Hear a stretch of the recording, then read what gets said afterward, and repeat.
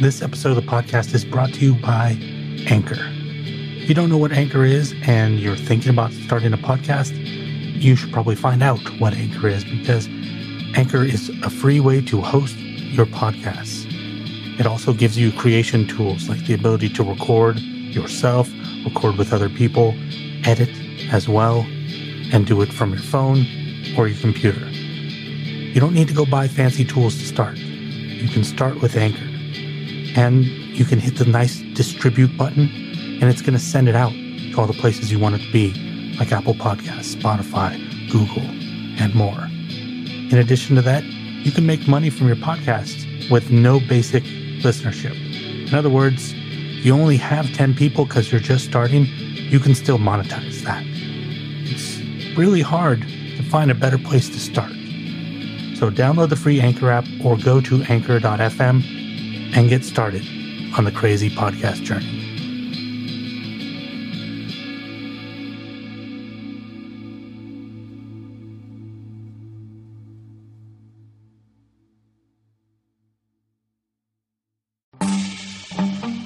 This is Random Badassery.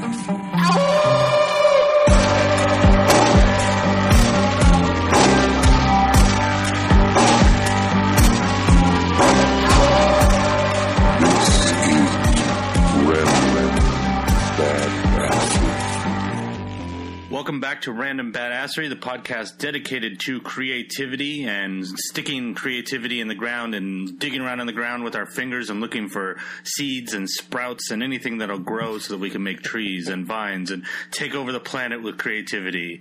Yes, we are audacious today. I have a little bit of energy. My name is Chad Hall, and with me as always is Lam Wen. Hello, everybody. Good timing, too. I feel pretty punchy today, too, so it's nice that we're both on the same energy level. It's always good to be in sync. Did you like my pronunciation there? I'm focusing on hard K's and T's. Yeah, it almost reminds me of the Heath Ledger Joker from The Dark Knight, where he has the end of every syllable, he kind of spaces it out and airs it out a little bit. And it was unintentional, I think, from what I remember hearing about the way he crafted that character. But he always had that at the end of almost every hard syllable. It also reminds me of Cupid, that song Cupid. Cupid, draw back your bow. Every single letter is pronounced and enunciated. You're not going to hear a lot of that today. I talk sloppy. I'm just going to tell you guys now, if you're new to the show. What song is that? I don't know that song at all. You don't know that song? That's Sam Cooke. Oh, okay. Never mind. You have to know that song. It sounded a little loungy when you sang it, so I wasn't. Now I know what you're talking about. Never mind. There's probably somebody in a country that we've never heard of listening right now that knows that song. That's how far that song reaches. Oh, I'm sure. In case you guys are just tuning in for the first time, or you are completely confused as to where we are in the order of episodes that we're doing, there's a reason for that. It's because we bounce around now. We're not going to be rigid anymore, but last episode was technically a tools and techniques episode. So this episode is going to be what we refer to as the inspiration episode. I'm actually going to change that a little bit. I don't know how that's going to change the dynamic of the show, but I want to refer to this as the inspiration and ideas episode. I just like the sound of that better. Yeah, it seems like all of our other episodes kind of have two-syllable names, so it kind of makes sense. And we'll figure out how that works out in the long run. Sure. I think maybe it'll bring a different dynamic into this. But usually what we do on the inspiration end of this is Lam and I bring in a quote of some sort that has been inspiring us or in the last month or so, or maybe a quote that has just inspired us from some time in our life. Depending on how that month is going. Sometimes you don't have those quotes sometimes they don't surface to the, I've noticed that. I assume that there would always be one just waiting on the surface, but sometimes you have to dig. Like for today's episode, I had to go find one because I didn't really have one on the top of my head.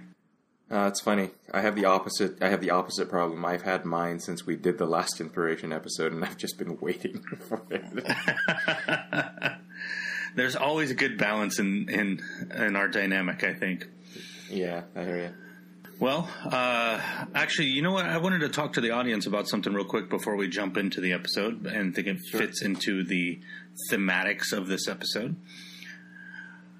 The way that when I and I'm going to see what your feedback is on this, Lamb, too. But when I think about everybody out there, I think about I know that there's a lot of creative people out there that are doing creative things, but I also know that a lot of our listeners are maybe creative but not actually making anything because they feel like they don't have time, or we've gone through this list of reasons before. Time or inspiration, things like that. And I also think that there's people out there that this is a phrase that I hear a lot. I don't have a creative bone in my body. And I think maybe that some of those people are listening to that show too. And I think, or this show. And if you're listening to this show and you say you don't have a creative bone in your body, I think that you're kind of fibbing, because why would you listen to a show about creativity? There's a question. So what I see is that regardless of which of those groups that you're in, you have creativity of some sort, or you have interest in creativity, or you're fascinated by creativity, and everybody has the capability of creating things. And maybe you guys aren't living up to the full potential of that. Even those of you who are living fully creative lives, maybe you're not living up to the full potential of that. I know that I'm not. I try to, but I'm not doing it every day. So what I also see is that the foreseeable future of this situation is people not expressing themselves fully, people not living the life that they really want, that they're not feeling that inspiration, and they're not feel like they're contributing something that makes them happy. Is that the situation of the world with hate and xenophobia and all these things, those things grow from that lack of expression, that feeling that you are marginalized, right? Because that's what marginalized usually, people who feel marginalized feel like their voice isn't heard. And the foreseeable future is that things will get worse. And to me, and I know that Lamb and I have talked about this personally, and maybe even on this podcast before, but to me, creativity is the way to cure that. It's the way to, in some small way, even if it's just like Lamb said in the last episode, even if you're just making popsicle stick sculptures for fun, or something like that. You're helping your kids learn how to draw. That's expressing some sort of creativity, and that expression, it changes the dynamic between you and the world. And vice versa. And I've mentioned this before, but it makes you vulnerable. It makes you vulnerable in a powerful way, in a way that vulnerability, we learn, is strength.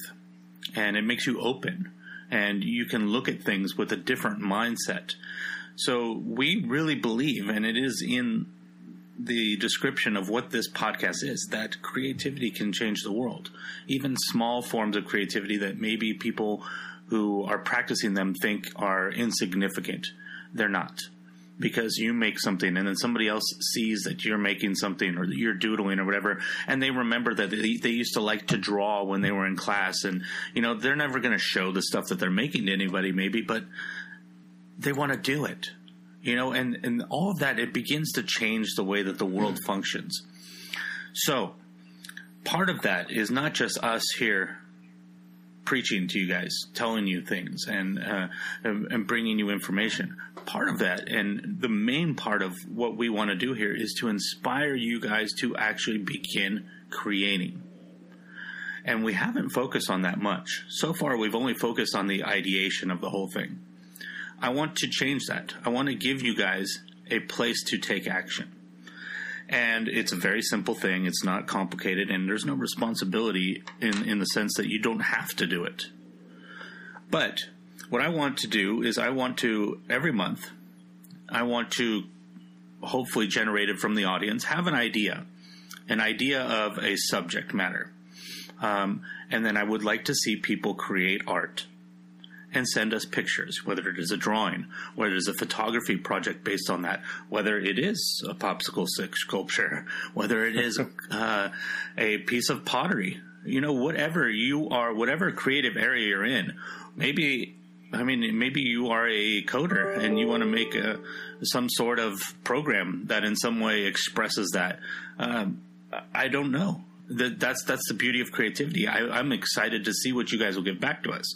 So what we're going to do is we're going to do that every month. Right now we're starting a little late in the month, so this first one we'll call it a little rough run. It'll just be until the end of this month. And in line, since you guys haven't had the warning, I'm going to pick the subject this month. And I was thinking of one of our subjects, I think our second subject of the show, David Lynch.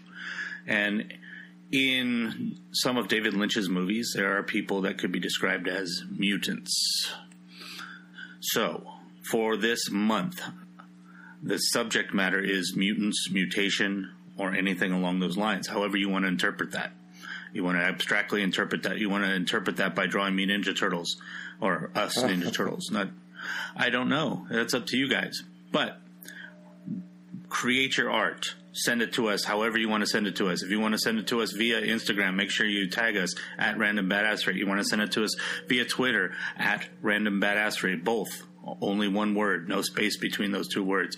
You want to email it to us. You can email it to us at info@randombadassery. If you want to put it on our website at randombadassery.fireside.fm, you can leave it as a comment on one of the episodes. I'm pretty sure it allows you to add images. If I'm wrong, I'm sorry. I don't obviously leave comments on our on our blog very often. We also have the subreddit, which the link for the subreddit is always in the descriptions of these episodes. Technically, we still have a Facebook page. Lamb, do you get notifications if they send you something on Facebook? Yep, I do. Okay, so if you want to send it via Facebook, I believe it is facebook.com/random badassery. Is that correct? You can also leave it. You can also leave it on our Instagram too, or tag us in something on Instagram, or send us a direct message on Instagram with the image itself. There's literally a billion ways to send us stuff pretty easily and quickly. So any one of those mediums will be easily accessible, and we check them all the time, so we'll be able to see it right away. And the challenge here is not just for you guys to create something, by the way. I'm looking at you guys to be leaders in this project, because I believe this is important. And what I mean by I'm looking for you guys to be leaders in this is I'm looking for you guys that are listening to make this successful, which means not just making these things, but finding people to also contribute. Maybe people who don't listen to the show but are great artists that you know. Maybe people that you want or that you think need to start making art. Enroll them into this. Bring them into this. As every one of you that listens, especially those of you we've spoke to before, that we've had comments before, I'm looking at you guys and asking you to grow this. Now, there is no prize. This is not a contest. This is a challenge. It is a challenge like the other challenges we've done, a challenge for us all to grow. And the purpose of this is just to start exercising that creative muscle. And it doesn't, we're not going to make any money off of anything you guys are doing. We are not going to benefit in any way from what you guys are doing other than the satisfaction of knowing that you guys are creating things. So this contest, making it successful, is for you. So the responsibility of that also lies on you. There's only so much we can do. We can come on here and remind you of it every time, which we will, and we can support you. But you guys need to enroll people and get this thing really rolling. Let's make this fun. Let's make this something that we look forward to. And everything you guys send us, we're going to put up on our Instagram so everybody can see what everybody else is doing. And there's going to be no criticism of what people put up. We're only here to support each other. So if anybody says something that is cruel under somebody else's artwork, sorry, this isn't a democracy. I'm going to delete it because I don't want anybody being a jerk, and that's just the way it's going to be. Or more likely, Lamb will delete it because he sees that stuff way faster than I do. So That's where I wanted to start today. So there's an idea and an inspiration. So let's kick this thing in the butt. And when you tag us, I almost forgot, in some way, you're going to title your image whatever you want to title it, but just make sure for this one you include the word mutant or mutation, so that next month we would use a different word. And also for anyone who's doing that on Instagram or Twitter, please make sure you hashtag either Random Badassery or tag us directly. I check the hashtag once a day, and I check our tags, tagged in images all the time. So please make sure you do that as well. Yeah, you don't want us to miss it because, we're not following you guys. Most of you guys, we don't even know who you are yet. Hopefully that's going to change with this. I just want you guys to start really exercising that muscle. And Lamb and I are also, I can't say for Lamb. I'm going to take part in the challenge myself. Oh yeah, absolutely.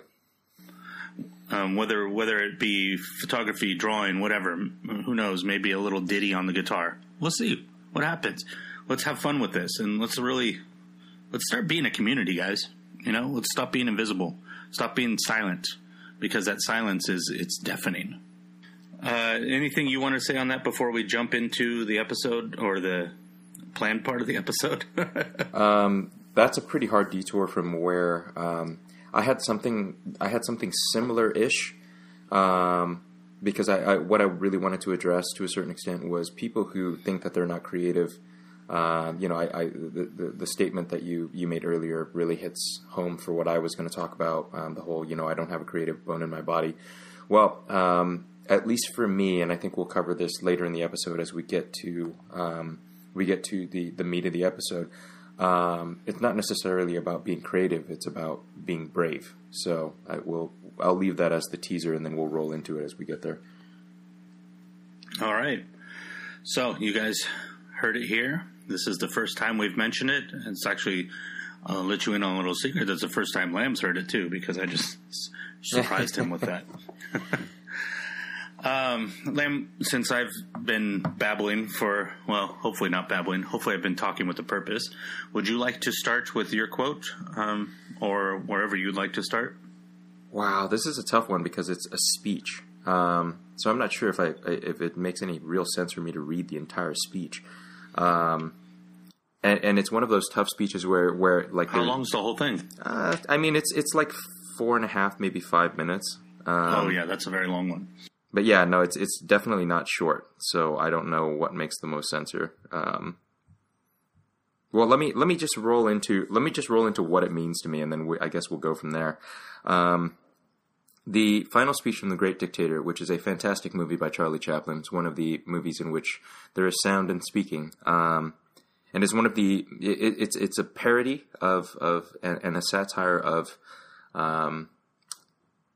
World War II Germany and Hitler. So there's an amazing speech at the end of the movie that I like to listen to about once a year, because the one thing I really respect about Charlie Chaplin is how simple and clear his messages are in almost every respect. Like if you ever listen to any of the songs he's ever written, if you ever watch any of the movies that he's directed or been in, he's very straightforward in his delivery in his speech, and he's very very simple in his language when it comes to describing the things that he really wants to get across. And that's kind of the where this inspiration is going for me. So what do you think? What do you think I should do here? That's tough. I mean, and if we were Radio Lab, I'd probably just start playing samples and right in here. I'm sorry, but I don't want to be an emperor. That's not my business. I don't want to rule or conquer anyone. I should like to help everyone if possible. Jew, Gentile, black man, white. I urge you all, even if you think that Charlie Chaplin sounds like something you never want to watch, to go watch that movie. It is one of my favorite movies of all time. This speech and this movie in particular plays a significantly important role in the novel that I'm writing. The character is named after Charlie Chaplin. That's why I always refer to him as Charlie. We all want to help one another. Human beings are like that. We want to live by each other's happiness, not by each other's misery. We don't want to hate and despise one another. In this world, there's room for everyone, and the good earth is rich and can provide for everyone. The way of life can be free and beautiful. Even if you don't watch this movie, go on to YouTube and find this. There is one really good production of this. I shouldn't say production, but perhaps a remix of this speech that is done with the music from Inception behind it, and shows the current political, clips of what's going on, natural disasters and riots and things like that from the modern world, and puts it into the context of what he's saying here. But we have lost the way. Greed has poisoned men's souls, has barricaded the world with hate, has goose-stepped us into misery and bloodshed. We have developed speed, but we have shut ourselves in. Machinery that gives abundance has left us in want. Our knowledge has made us cynical, our cleverness hard and unkind. We think too much and feel too little.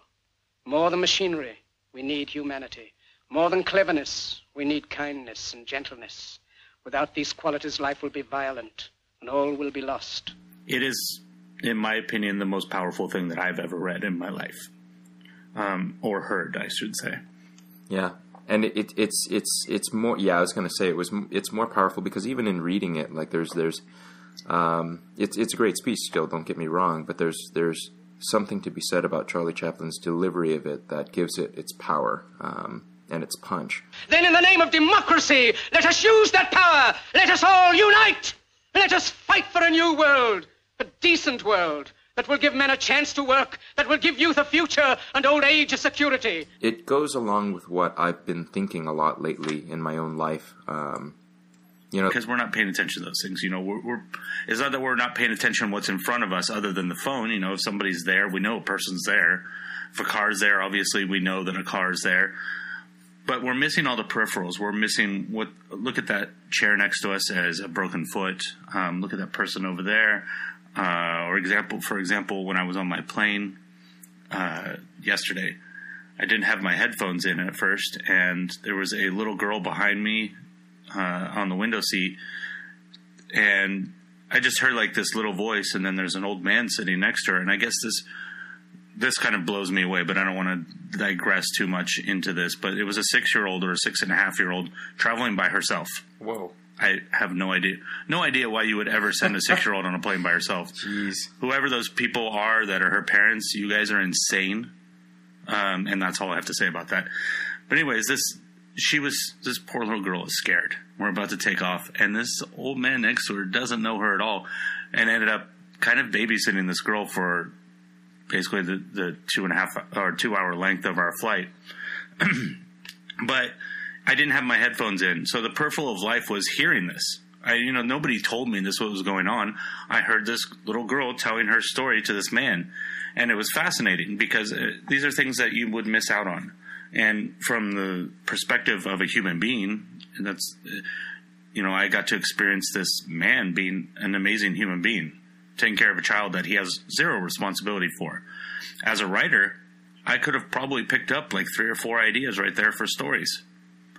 He talked about how when we were taking off and the flight was jumpy, he talked about how planes are very safe. The thing we always tell each other that you're in more danger on the freeway than you are in a plane because car accidents are more common. But then he kind of went a little bit further. He's like, I used to jump out of airplanes when I was a younger man. And started kind of telling her about how, he said 2 times I landed in sand and 1 time I landed on I don't remember what I think it was just dirt.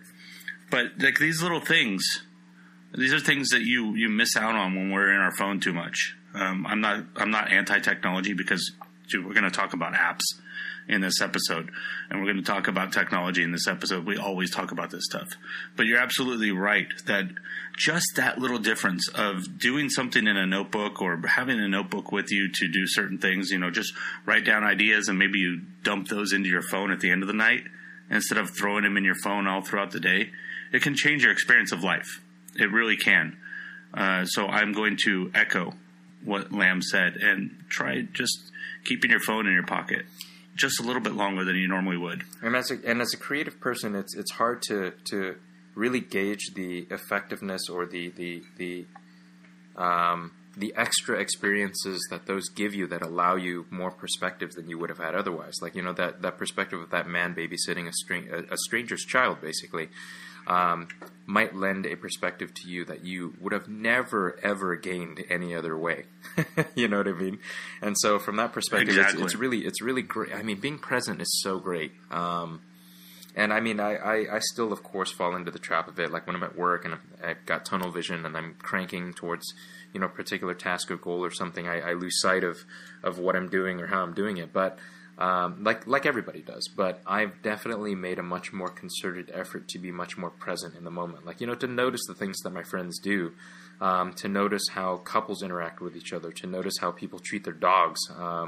That's a weird one. I went to a dog park and I, you know, left my phone in my car even, and I just watched how people interacted with their dogs, and that spawned just a whole train of thought for me about, you know, how interesting it was that this animal that was once akin to a wolf has been domesticated so quickly by humans, and how close our relationship is with our pets, and how much joy pets can bring to our lives. I mean, I'm dog sitting a huge dog with Crystal right now, and it actually made me more present with the dog. And I know that sounds strange, but, you know, dogs live in a very different world than we do. You know, they notice body language, they notice intonation and actions and movements in ways that we don't. And to try to put yourself in the mind of a dog to recognize those things, not just in people, but in dogs, is pretty fascinating. And there's also this idea we have too, where when we have our phones, because of social media, and I think to some degree some of this has faded. I will say that social media's luster to some degree has faded for a lot of people. But at the same time, when we have our phones, and I'm guilty of this as well, it's like we're carrying around a megaphone or a microscope, maybe. You know, we're so concerned with finding things with which we can share that we maybe aren't even noticing the things that we're finding to share. Sure. You know, like, for example, you said with the dogs, if you had your phone with you, your first inclination would probably be to, this dog is awesome, I need to take a photo of it and share this with people. Oh, I know I would have. That's not even a doubt in my mind. So now you're no longer in the process of petting and enjoying this dog as a person. I mean, as a person, I guess is a way to say it. But I mean, that was an accident, but it's a Freudian slip there, because I think that is the difference. When you start taking the photo, you're worried about taking that photo. This dog is an object. Mm-hmm. But when you're spending time with this animal, it becomes a person. You know, that's where you find the personality of an animal, is in the time that you spend with it, not in the photos you take of it. Sure. As is common for me to say on this podcast, I was listening to, watching, or reading something the other day, and I can't remember what it was. But I will do my darndest to find it to share with you guys. I was listening to a podcast, and someone was talking about the experience of, and this is funny because this is still something in the phone, but the experience of transitioning their little thoughts from things being shared on Twitter to things that they put into their Day One app. So instead of all the little things and the little photos and sharing and projecting those to the world, this person was taking all of that energy and putting it into the Day One journaling app. So instead of sharing it, he was just saving those things for himself. And I think even that little bit of a change, a little bit of a shift, is a completely different mindset. I've noticed myself doing that more. I don't really tweet very much anymore. For those of you, unfortunately, who followed me on Twitter, it becomes a point where, you know, like you said, leaving your phone behind, leaving your phone in the car, that seems like this horrible idea, right? Everybody's like, what? He did what? But it's because sometimes we have to break those things. We have to break those little addictions, those little patterns to be in our lives. You can't be a creative person if you're not present in your life, because then you have no human experience to share. It's funny. It even makes I remember when I went to the dog beach, and I left my phone. I even enjoyed a tuna sandwich better. I know that sounds strange, but, you know, I didn't have the impulse to, because I got the sandwich from this tiny little shack on the side of this on the side of this beach, and it was famous. Apparently, it's I didn't know at the time that it was this huge thing, but apparently this place is pretty famous, and they make some pretty great stuff. And the sandwich I got back was beautiful. You know, it had sriracha in it, had coleslaw. I mean, it had all these cool things, like something you wouldn't expect from a tuna sandwich.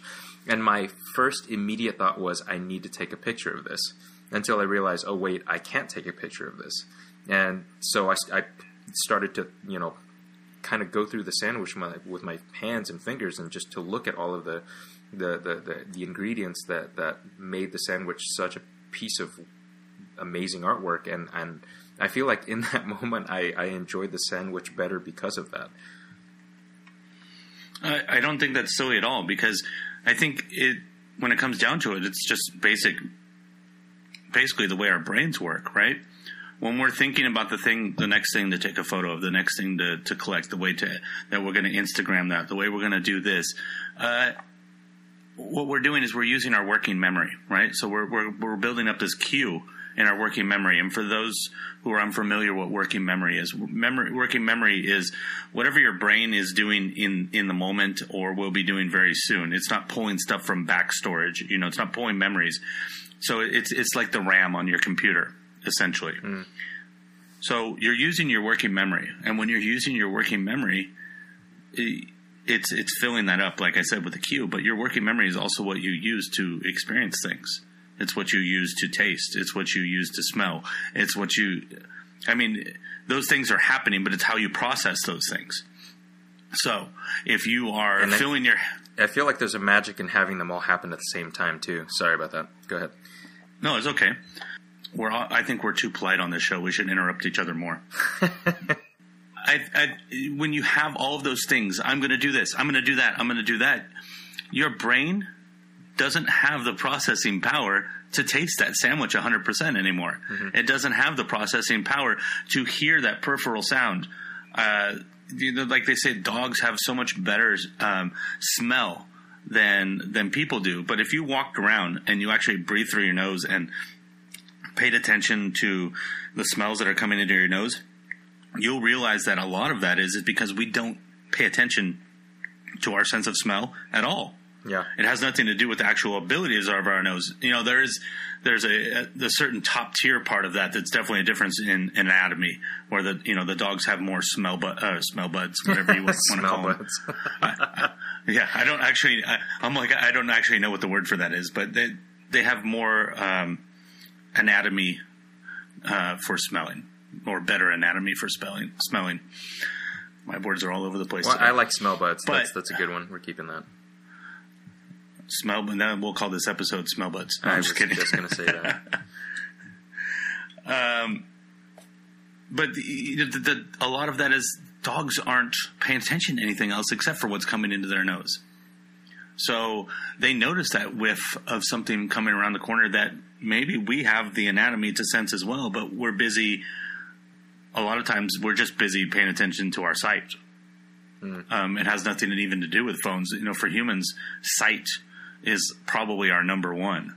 That's why I think when now this is just me guessing. I'm obviously not an expert on this, but I think that's why when people lose their vision, they become like super smellers, and their sense of hearing is like radar. It's because those things were always there, but because we were paying attention to our sight, those things kind of moved onto the back burner in our consciousness. Mm-hmm. So, going on a long tangent, basically, yes, absolutely. I think that tasting can increase as you decrease that working memory. And actually, we've talked about this podcast before, I think very recently, Song Exploder. There's an episode that I just listened to recently with Stephen Merritt from the Magnetic Fields. Mm. And it's worth listening to. Number one, it totally fits into the whole creativity thing here. Any episode of Song Exploder does. But he talks about how he writes songs. And one of the things he talks about is he goes into busy bars that play loud disco music, and that's where he writes his songs. And I don't remember what his reasoning for that was, but he talks about this idea of all he does is write down the words. So there's all this music playing around him that's just flooding him. and all he's doing is writing the words. And he only has a few cocktails because then he kind of loses the ability to write out, obviously. He says, but then the next day he goes back and he says, for the most part, he remembers the melodies because he's writing melodies of these things, but he's in no way making notations of these melodies. And he said something that I thought was very interesting, and I think applies specifically to what we're talking about here, is this idea of we're always trying to capture everything, but maybe we don't need to capture everything. Maybe we just need to digest things and let the good things surface. So for him, he says, if I sit down and I have the music and I forgot the melody, he's like, then it wasn't a good melody. Because if he can't remember it, then the people who listen to the song won't remember it either. Sure. So, and I think that idea of taking notes and stuff like that and sharing things is also part of that too, where, maybe specifically this maybe applies more to Twitter or things like that.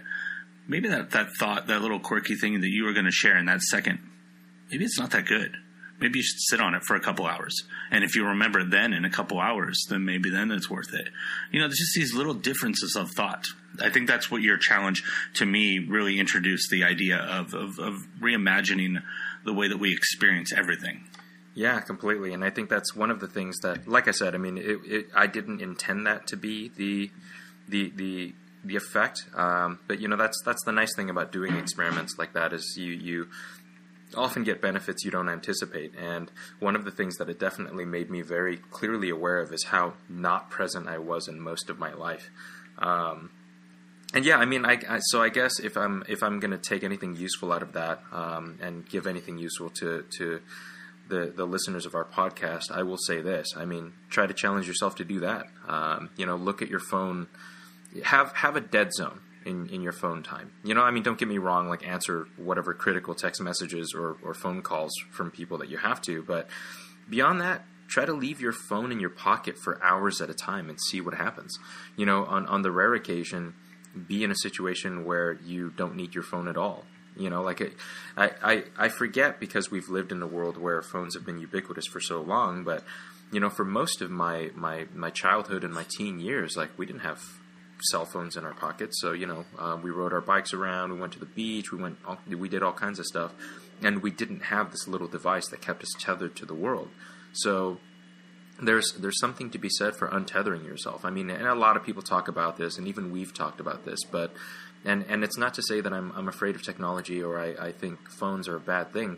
On the contrary, I think they're fantastic tools, and I think they're great for a lot of things. But I definitely do think that one thing that it stops us from doing is using the tools that we already have, using our ability to understand and take in the world in a much more present way. So, let's issue a new challenge. The new challenge is this. For at least 2 pockets a day, leave your phone in your pocket for at least 3 hours. And see what happens. You mean, when you say at least 2 pockets, you mean 2 spans of time? 2 spans of time. So that's how I'm doing it. So, for example, between 11 and 4, you don't touch your phone. And then from 6 to 9, you don't touch your phone at all. We'll call it the keep it in the pocket challenge. Keep it in the pocket. Don't touch it. Don't look at it. Unless you have something that is urgent coming in, like a phone call from a relative, whatever it may be, then yeah, by all means answer your phone. But if you don't need to, don't touch it. And see what happens. Just try that. Actually, just try that for a day, and then extend that to a week, and then extend that to 2 weeks, and so on and so forth. Don't just go cold turkey. Do it in such a way that it's realistic for you to maintain it over a period of time. And even if you are going to continuously do it for a number of weeks, take it a day at a time so that it doesn't seem as daunting. Doing challenges like that, where you're stepping outside of your comfort zone, is all about small victories. And those small victories will make it so that the task in the long run, or the challenge in the long run, does not seem nearly as daunting. But yeah, I've been doing that lately, so I challenge all of you to do that as well. Keep your phones in your pockets for 2 separate pockets of time throughout the course of a day for 3 hours at a time. See what happens. And we will make this a mental challenge. I will not plug a hashtag for this because I don't want you pulling your phone out of your pocket to tell us that you're keeping your phone in your pocket. That is the definition. That is the definition of irony right there.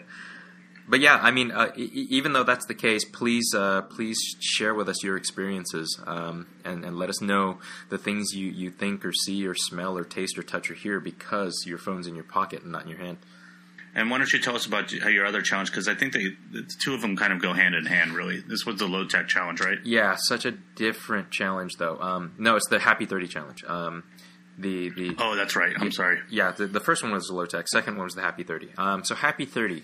This was the one where I challenged everyone to, 30 minutes before you sleep, put your phone away, listen to music, do something. Do something that isn't related to technology and see what happens. Wow, that was weird. I will say that I broke it a few times because when you're lying there in the dark by yourself and you don't really feel like reading a book and you can't really watch something on TV, you get kind of bored.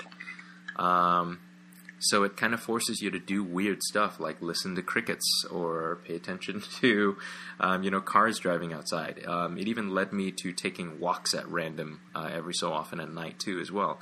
So the one thing that I will say that is the hilarious benefit from that challenge that I didn't expect is how bored it made me and how much it forced me to actually go and do something. Like, go downstairs and craft a weird sandwich or I don't know, make some popsicle stick sculptures. Play with playing cards. I started doing card tricks again for no reason. So the one thing that it really taught me, which is another completely random benefit that I would have never thought of otherwise, is I don't realize how occupied my brain is. How many things I've given my brain to occupy itself with in order for myself to kill my own imagination.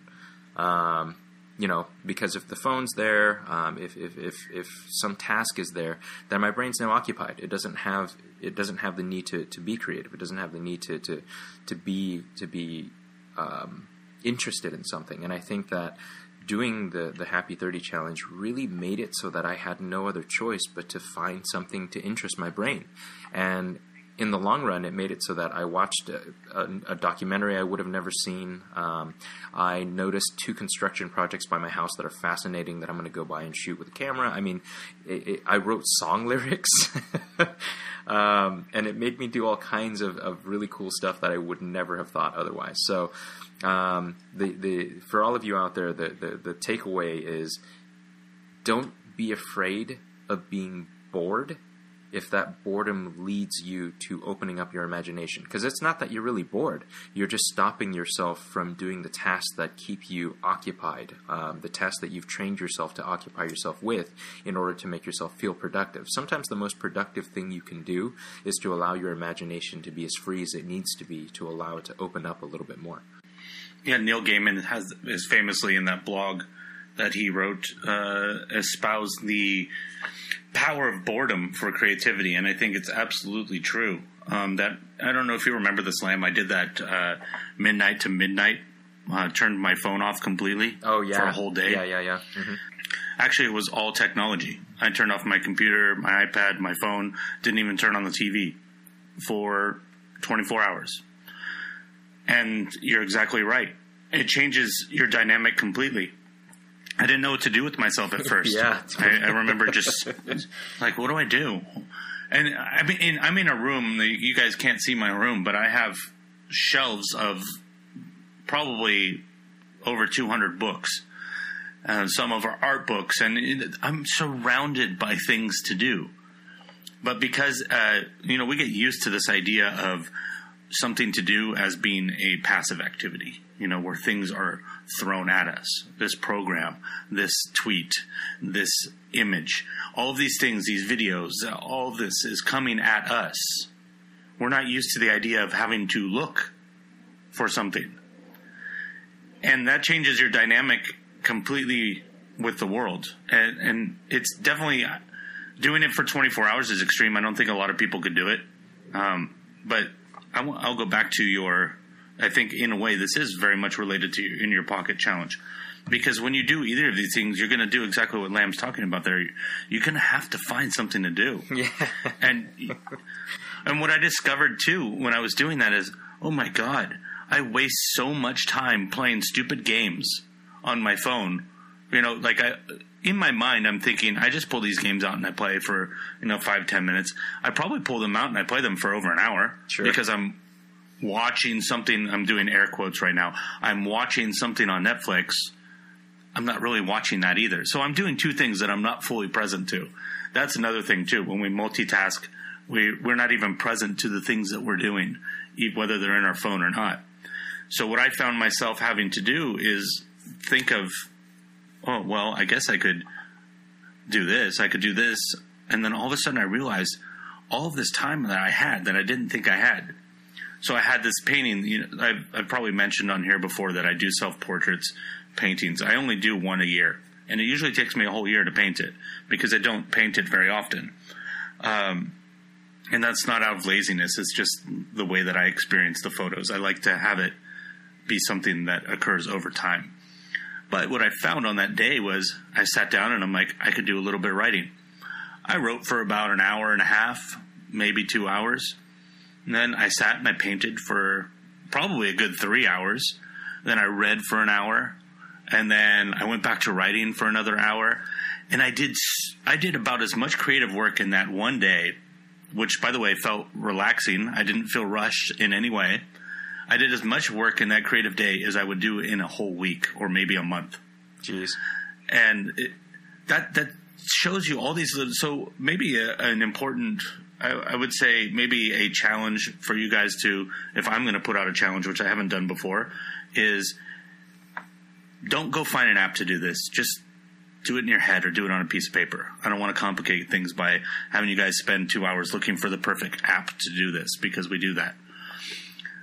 Keep track of how long you're actually doing things. When you sit down to play, I'm going to sound like an old man because I don't think anybody plays Angry Birds anymore. But when you sit down to play some game on your phone or when you sit down to read some stuff on Facebook, write down the time you sat down. And then when you finally close that app, write down the time you finished. And just pay attention to how much time you're actually eating away with everything. Anything, even I want you to even just pay attention to how long you eat dinner. And when I think you're going to start seeing some things that are going to blow your mind. Like, oh, wow, I spend more time reading stuff that makes me angry on Facebook than I do eating my dinner. I totally do that. So that's my challenge is track yourself challenge. Oh man, there's such a power to boredom, though. I mean, there's so many things you discover. I learned how to tie knots the other night with a shoelace by my bed because I was bored and I started to try to figure out how to tie knots. Here's a fun one. I've never really understood what the nuances were in different chip flavors. And so I had 3 different bags of chips with 3 different flavors, and I lined all 3 of them up, and I taste tested them very carefully because I was bored. And it's amazing how much detail goes into even crafting the flavor of a chip. Like, I mean, don't get me wrong. Like, I'm sure that everyone at least intuitively or subconsciously understands the difference, but try that sometime. Like, try to look at something that you take for granted on a day-to-day basis and try it again. Like, for example, try a cup of coffee and sip it really carefully and try to figure out what the different flavors are that make it up. Is there a hint of chocolate in it? Is there a hint of pine or rosemary, whatever it may be? There's so much little detail. There's so many tiny little things that we disregard because our lives are so occupied with things. In the moment of freeing up your brain to be able to see these things with more detail, you realize how much more nuanced the world is, and it makes you not necessarily appreciate things more, but it makes you appreciate the amount of time people put into something as simple as crafting a barbecue chip. You know what I mean? We as a creative community, not just this podcast, but the creative community of the world as a whole, talk a lot about the power of the child's mind, especially when it comes to creative thoughts. And why child's mind is so powerful is because doing the things that you're talking about are not ridiculous to them. That's a natural thing for them. That seems like something that is worth the time, something that is valuable. And it's really just a matter of reprioritizing what is important. So maybe doing those things seems ridiculous, but no, why experiencing something would ever be thought of as ridiculous is baffling. And when you really start to think about it, you understand that we carry around these just mind-boggling beliefs about the world, and we wonder why so many times we're miserable. It's because we limit ourselves to only miserable experiences. Yeah, we've chosen that. Yeah, sure. Yes, we're building prisons for ourselves. Nobody else is doing it to us. You know, we complain about social media, but we all know deep down inside that social media is not the problem. It's ourselves. It's how we deal with those things and our own weaknesses that make us susceptible to those addictions. This is all about how we use our brains. And this is the core of creativity. You know, going through an experience like that, just checking out the taste of, not even checking out, to analyze the taste of chips. If you're a short story writer, you may have just found, think about Stand By Me. How does Stand By Me start? It starts with the pie eating contest. Yeah, sure. And it's a famous scene. Well, if Stephen King had never gone to a pie eating contest and never paid attention while he was at a pie eating contest, he couldn't have started that story. Not the way that he started it, because he wouldn't have that knowledge. Now Lamb has the ability to start a story, or to use that as some point in the story, about tasting potato chips.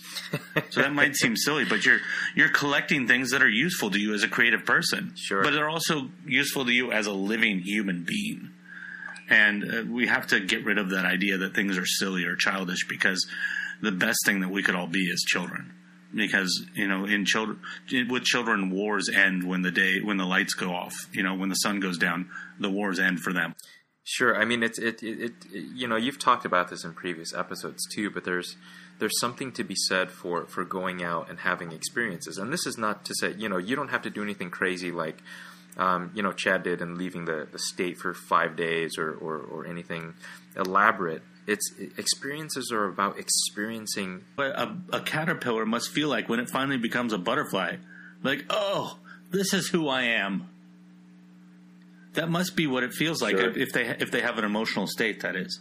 But yeah, when you actually start to do these things, you start to express yourself. All of that other stuff goes away, because all of that stuff was coming from that lack that you were feeling. Mm-hmm.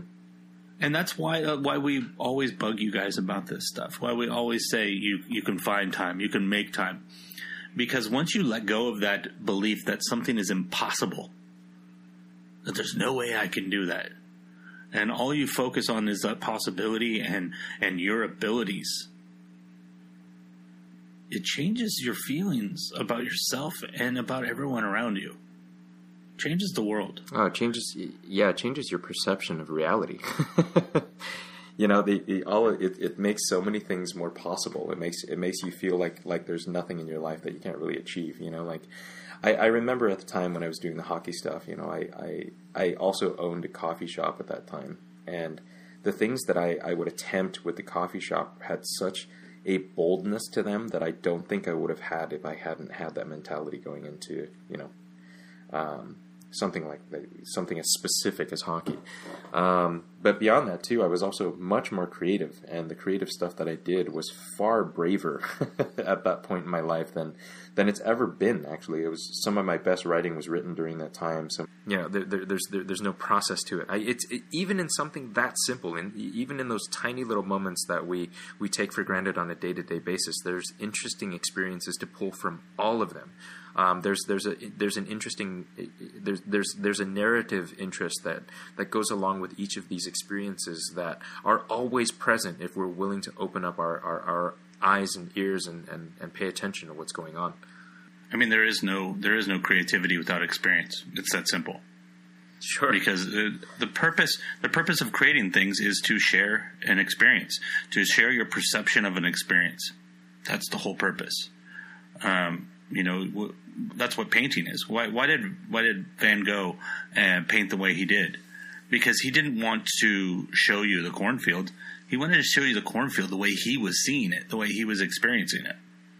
And if he wasn't conscious to the fact that the starry night sky in his mind was swirling, that there was a feeling of swirling in it, we wouldn't have starry night.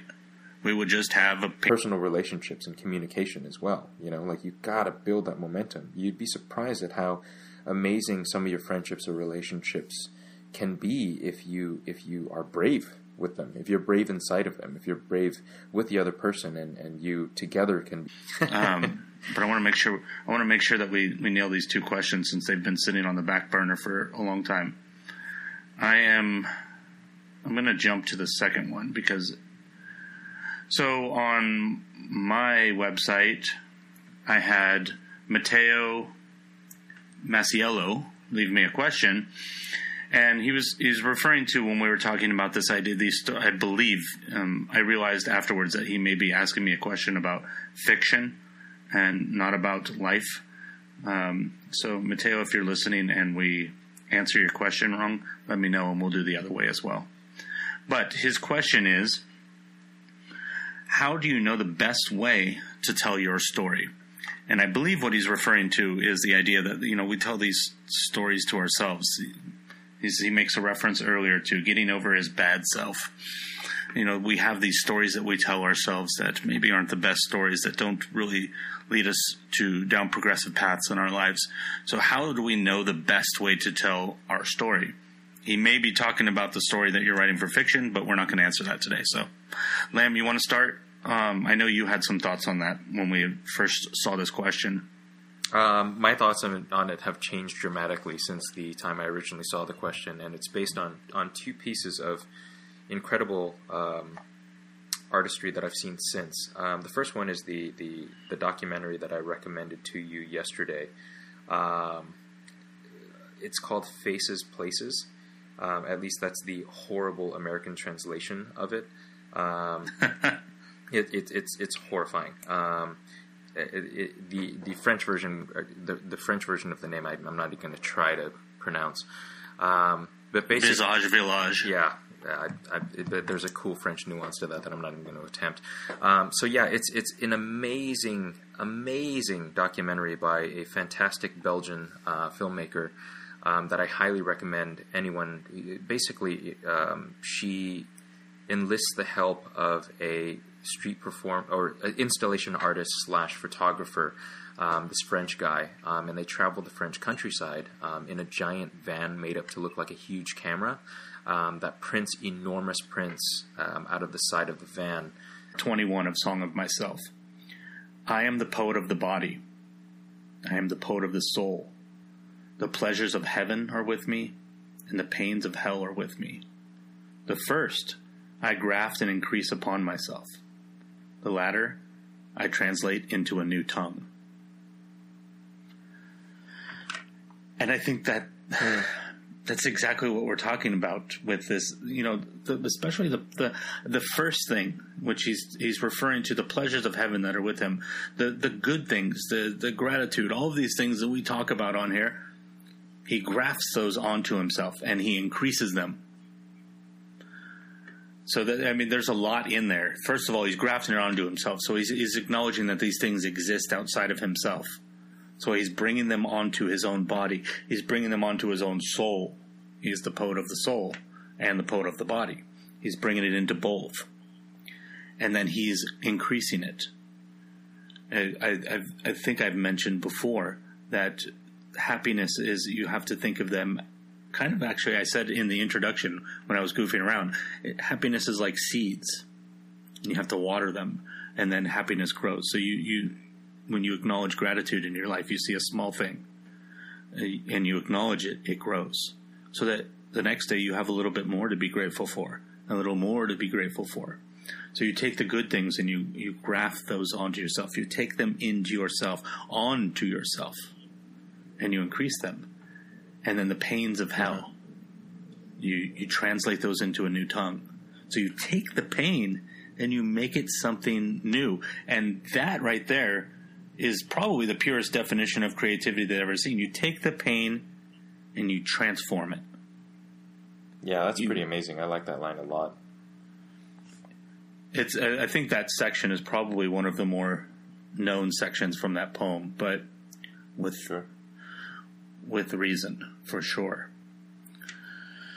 So, what we can do, whether we are poets of the body and poets of the soul, we can live our life that way. We can live our creative life, we can live our personal life that way. We can graft things onto ourselves and we can increase them. And we can translate the pain into a new tongue. We can write something new, we can paint something new, we can have a conversation with somebody new, create a new relationship. This is, I mean, to me, this whole thing it's about possibility. Sure. What are the possibilities in our life, and how are we approaching them? Because I think a lot of us just piss on them, to be honest. Oh, of course. Sure. We don't water them. And I think a lot of it is a mentality that we're... I mean, we talk about being young all the time. We talk about being children all the time. But I think it stands to...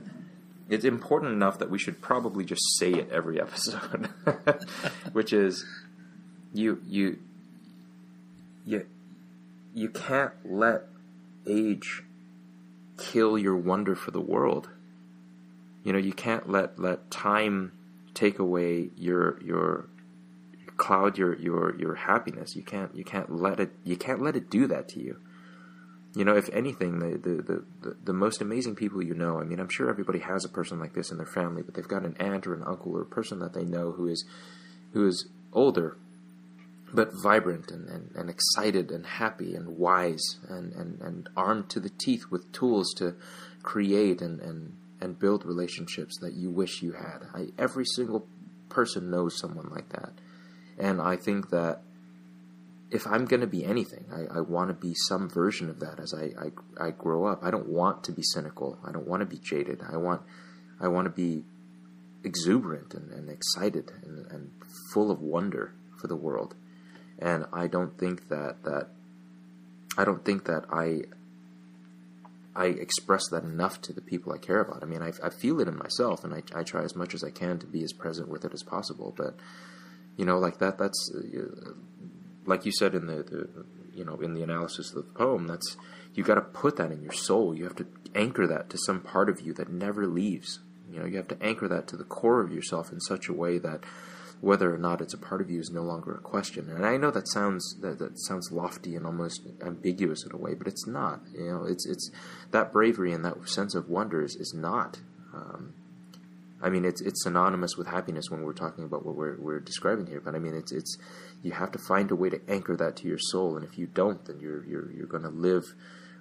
You're going to live without the benefit of wonder. And I know that sounds odd, but you know, if your world isn't amazing to you, then it's depressing to you. Because if it's not one thing, it's got to be the other, because we're human beings and we're emotional creatures. So in some kind of way, whether it's something that we're conscious of or something that lingers in our subconscious, we view the world or people in a certain way. And instead of letting the world dictate what that is, we should choose what that is. We should choose what that perception is. And remember that the reason that children are open to everything, that everything seems new and exciting to them, is because they don't have a choice. Because everything is new to them. And the thing that is difficult about being older is that we do have a choice. And that's a difficult responsibility, to have a choice.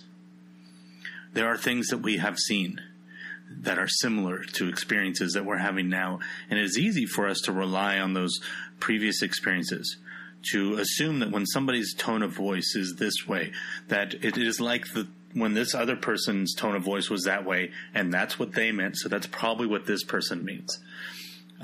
Or when I tried to paint before, and this happened. It didn't come out the way I wanted, so therefore, I'm kind of feeling that way now. So I should probably just stop, because this is not going to work out. So we use these experiences to bracket ourselves, or to limit ourselves even. Whereas children, they don't have those things to fall back to. So the only choice that they have is to move forward. Children are in some ways brave, but in some ways they are not, because they don't have an option but to do what they are doing. And that's not bravery. Bravery is having a road diverged and choosing a path and having the courage to take that choice. So did we just head into Robert Frost a little? Sorry. a little bit. I was wondering if you did. I was wondering if you did that on purpose or not. It's just every time I talk about roads being split, the word diverged comes up, and that is because of Robert Frost. You can't avoid it. It's kind of like talking about an apple and not in some way thinking of Adam and Eve, the story of Adam and Eve. You're just kind of stuck with it. But when it comes down to it, the problems that we feel as we get older, like Lamb was saying about that, the difficulty of feeling that you're too old or that it's too late or all of these things. The reason we feel that way is because the amount of choices that are available to us have increased. Because with our experience and with our time on this planet, we have learned and seen so many different things that all of these choices are out there. Sure. Why is In-N-Out Burger successful? Because you have like 3 choices. That's one of the things they attribute to their success is the simplicity of the menu, because we're overwhelmed with choices. And we do live in a world where everything around us is a choice. Actually, think about this for a second. Think about this hit me yesterday, and I wanted to share this with somebody. So I guess, you guys are probably the perfect people to share this with. Might as well. Look around the room. Think of all the things that are vying for your attention right this second. First of all, Lamb and I. You could even separate that. I'm vying for your attention. Lamb's vying for your attention. 2 things. Maybe you're getting a notification on your phone.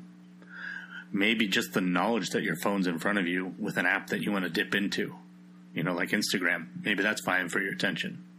Maybe there's a car passing by you and you part of your animal brain has to acknowledge that car's there so that you know that it doesn't run you over. Maybe there's somebody walking next to you that needs to get by. Maybe you have to move your chair for somebody right now. But then also try this. Look everywhere around you, right where you are.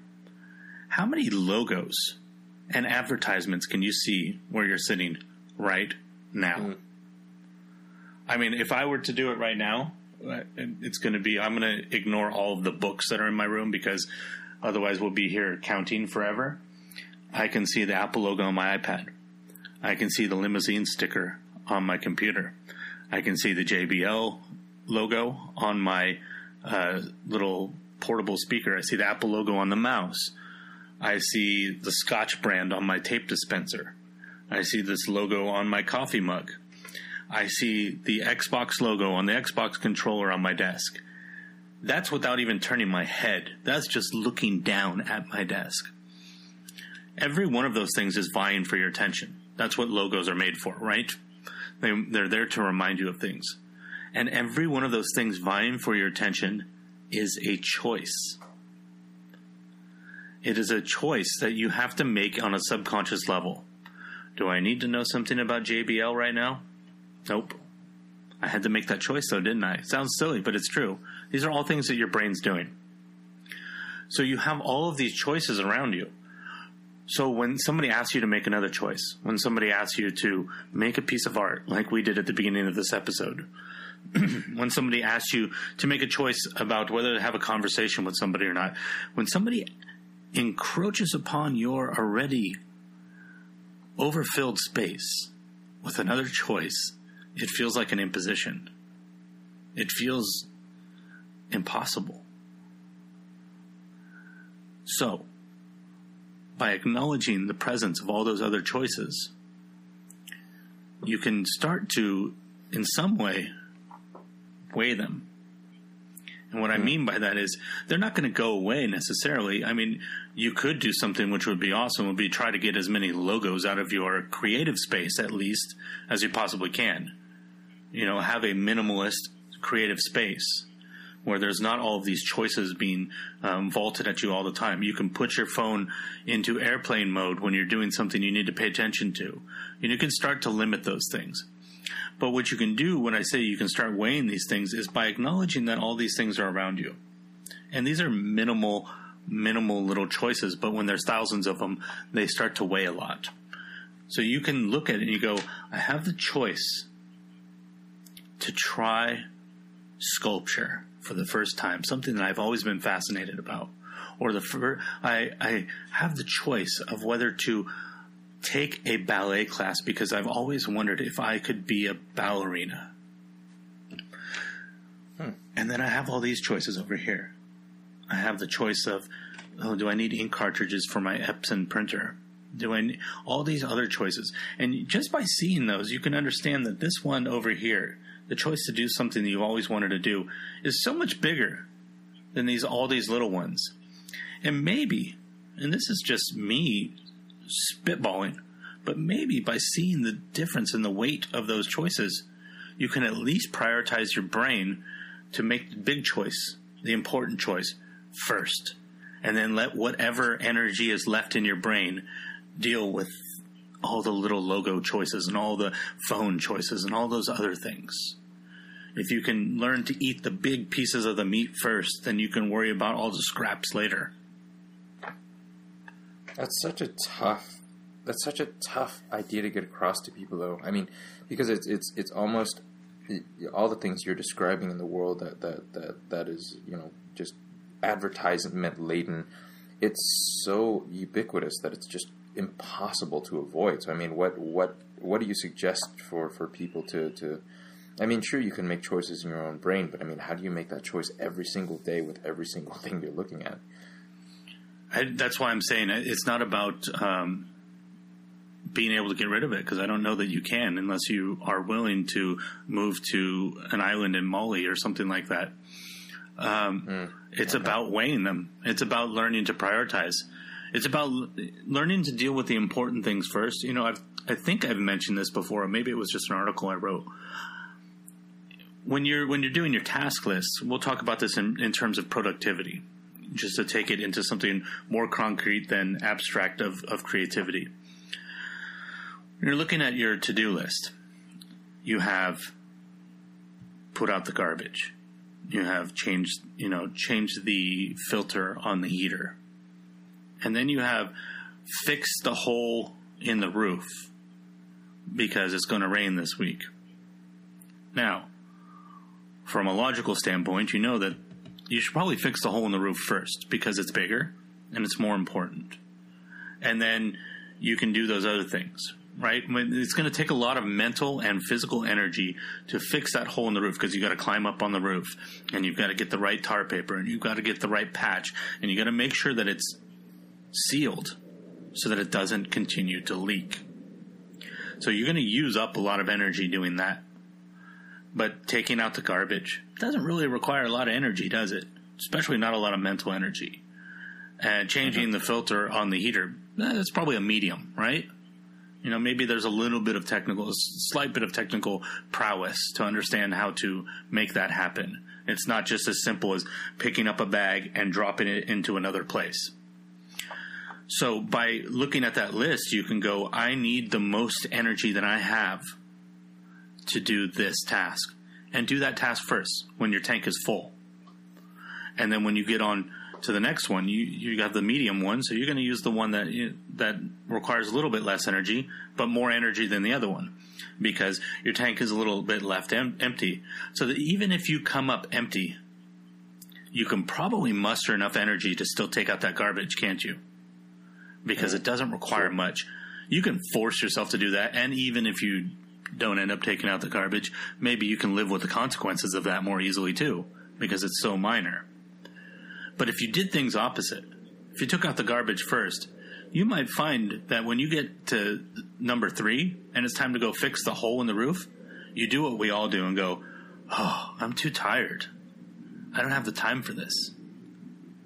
And that's because we do things in the wrong order. And it's the same with weighing those choices that we have, right? Take care of the important stuff. And I don't mean the important stuff that the world tells you is important. I mean, you be an adult and be real with yourself. What is important to you? Do that first.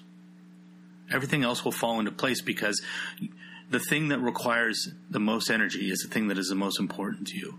And the things that you have to do, you can do without energy because they probably don't matter to you. They're just things you have to do. And it's the same with those choices. Right. So, I mean, I think this is where a lot of it, there's been a trend recently of people talking about the idea of sleeping in a bedroom without a phone in it. Taking, or doing what I said, creating a minimalist, creative space. The reason that you want to shape your environments like this is because it removes those small choices from being part of the equation for as long as you can. Looking at your phone first thing in the morning, which I am guilty of, it bombards you with the small choices first. And you have to deal with them. Do I delete this email? Do I archive it? Do I send it to junk mail? Do I reply to it? That's 4 choices on one email. You've just used up a whole bunch of decision-making power in the first 4 seconds that you've been awake. Think about that. What if the first thing you did is woke up in the morning and said, what would inspire me today? What can I do to change the world today? What can I do to change my life today? What can I do to make today awesome? Whatever it is, what can I do to make my children's life amazing today? What if that's the first question you ask yourself? I think that's strange. That's an interesting, because I'm guilty of the same thing. The first thing I do when I wake up in the morning is I look at my phone. That's bad. Oh, we all are. We totally all are. Every person listening to this is. God knows unfortunately, some people probably picked up their phone and saw that this episode was available, and we were the imposition. We were the first choice they had to make that day was, do I listen to that now or later?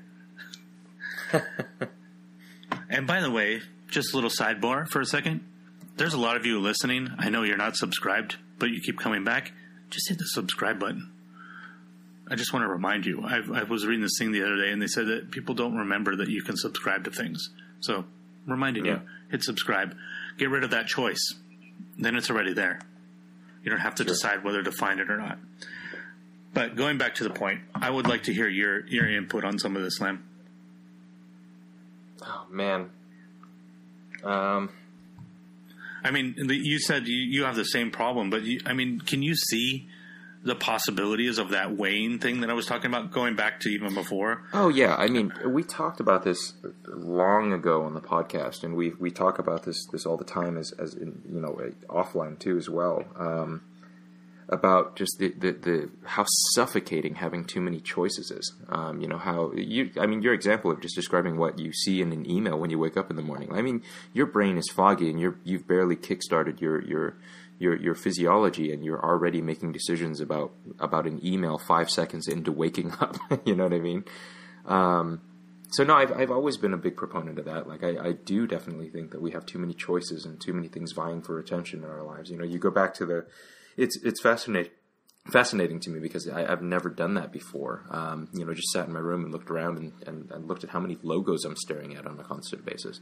So that's an interesting experiment. I actually think that that's a fantastic thing for all of our listeners to do, is just pick any environment you go into. Just randomly do it throughout the day. Sit in a Starbucks and stare around or look around and don't just notice the packages on the food or the coffee or anything like that, but look at all the logos on the stuff that you personally have in your possession and all the logos you see on other people, whether it's clothing or laptops or phones or whatever it may be.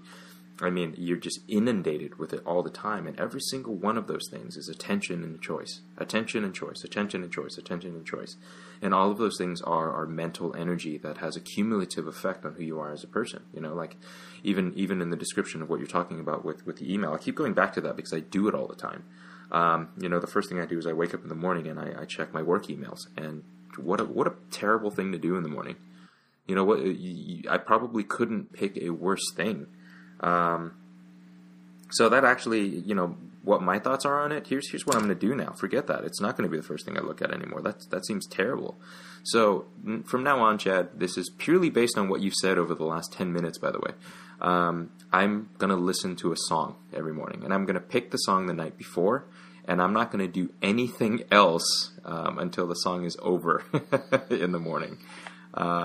So thank you for that. Like we all, regardless of how smart we all think we are as these little these overdeveloped apes, we get a lot of stuff wrong, and we're still evolving as creatures as well. So I need to make sure that I start the day better by not giving myself too many choices, and not giving myself too many options.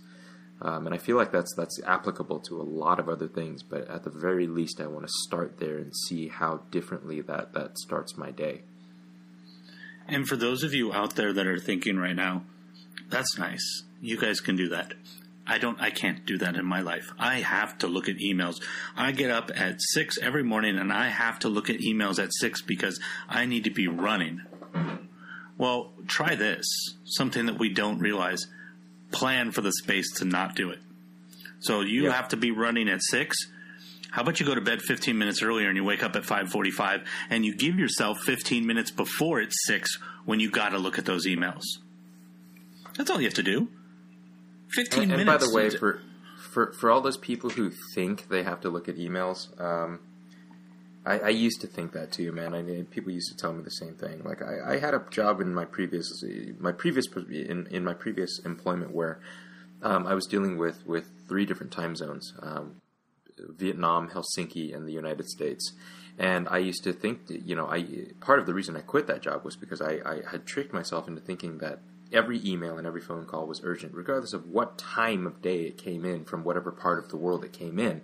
So I would interrupt so many things in my life to make sure that those things were taken care of. And what a stupid choice that was.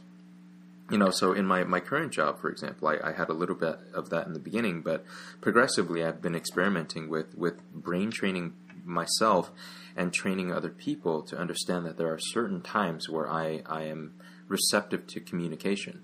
And, it's not just about waking up 15 minutes earlier. It's not just about giving yourself enough time. It's about training yourself to change your brain. I mean, believe me, I felt the same way for a very long time. But unless you're a firefighter or a surgeon, your email is really not that important. Not to the point where you need to answer it within seconds of receiving it. And as long as you train people properly and communicate with them properly to say, okay, I check my email 3 times a day, guys. I check it at 9 a.m., I check it at 11 or 1 p.m., and I check it at 4 p.m. And if you want to reach me outside of that, then call me. But if you want your email to be responded to, it's going to be responded to within those periods of time, those windows of time. And I've trained myself, which was really hard. By the way, that was much more difficult than training other people. But I trained myself to not look at emails during any other time of day than those specific times. And I trained other people to do the same. The other people actually picked it up much quicker than I did.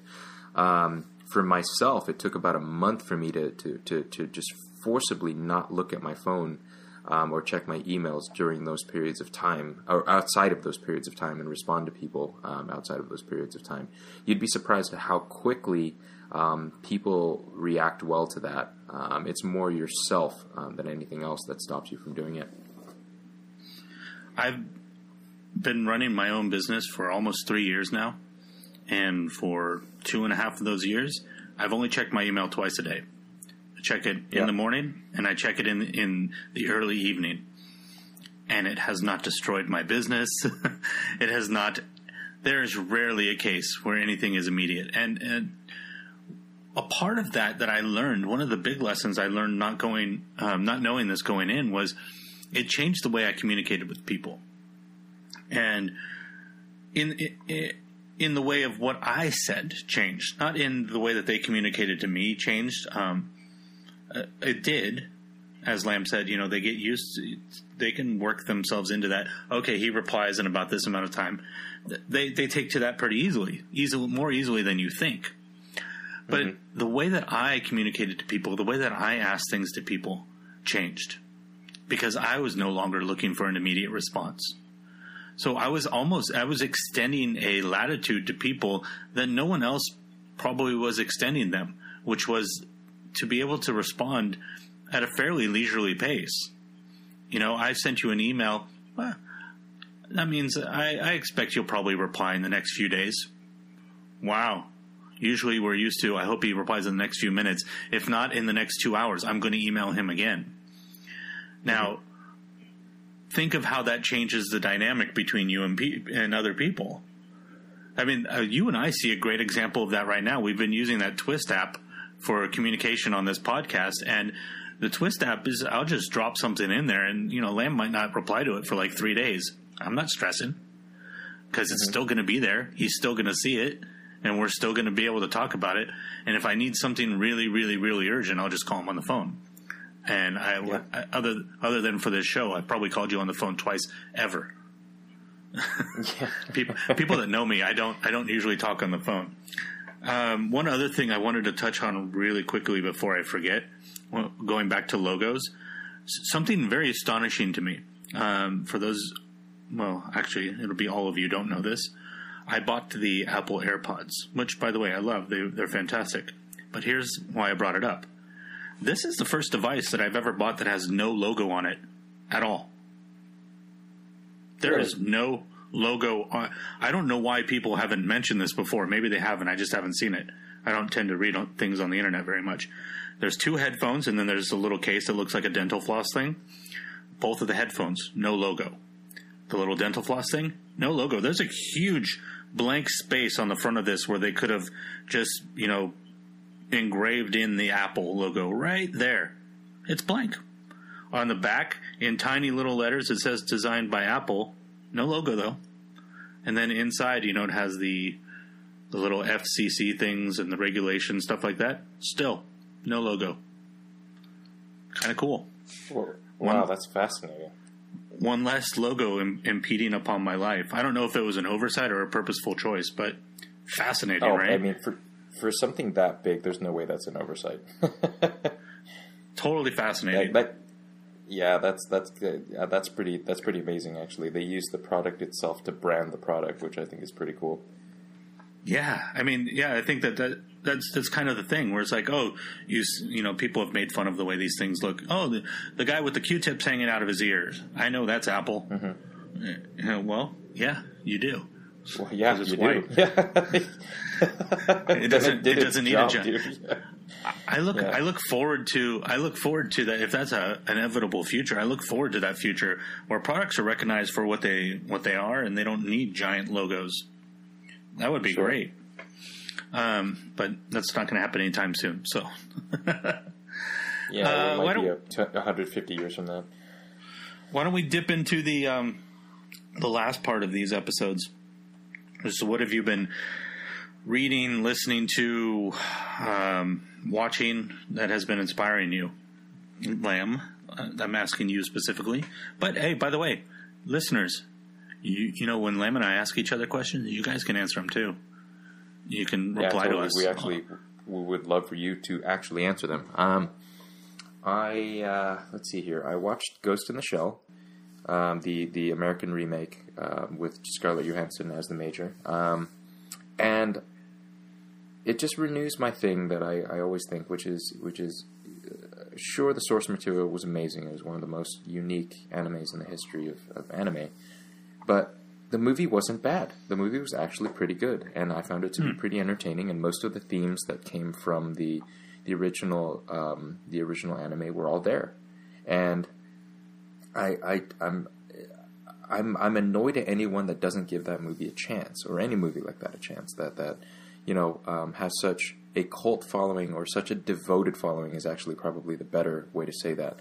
To the original source material, that they won't. On this podcast is saying, we've talked about this before, but this is something that we have hammered into you guys, hopefully to the point where you guys get it, that gratitude is the most important thing that you can bring into your life if you want to make your life better. And so I force myself to think of at least 3 things, and I make sure that every day that they are 3 different things than I thought of the day before. And today it's like, last night it would definitely be, I am grateful to be back in my own bed. That was one of them. Now today, when I playing inside of a box of tissue on a little tiny speaker, it's just muffled, but you can get the gist of it. And then taking it out and putting it on a full stereo. Interesting. And another problem too was back in that day, mono was more popular than stereo. So people worked really long and hard on the mono mixes. They would spend weeks and weeks getting the mono mixes because the mono mixes will go onto the records, and records were your main sell, right? But there was a small portion of records that had stereo sound. So they would do a stereo sound, but usually they'd mix the stereo sound in like one day. So it's just a little quick job. So the versions of the version of Sgt. Pepper that we have listened to our whole lives was mixed in a day, and it was all buried because of the recording, because of the 4-track recording on top of 4-track recording. So we've all been listening to inferior versions of these songs our whole lives. And what's incredible to me about that is that says so much about the power of that music, that as crappy as that was, and how little justice it did to the work that the musicians did in that studio, that they're still considered by most people to be the greatest band that ever existed, and that to be the most important album ever recorded. That's pretty powerful. Yeah, that's amazing. It's like the moment that I've always wondered, you know, like, why do people care so much about certain Jimi Hendrix songs? And was it Stone Free? I can't remember what song it is right now. But I always wondered, I'm like, it's an okay song. Why is that such a big deal? And then all of a sudden I realized, I'm like, oh, this was the first song on his first album. This is the first thing the world ever heard from him. They were completely unprepared for this. And then all of a sudden I realized why that song was so important. Because it blew a whole generation's minds. Huh. Yeah, I guess the timing of such things is really different too. Like, I mean, when you hear a sound,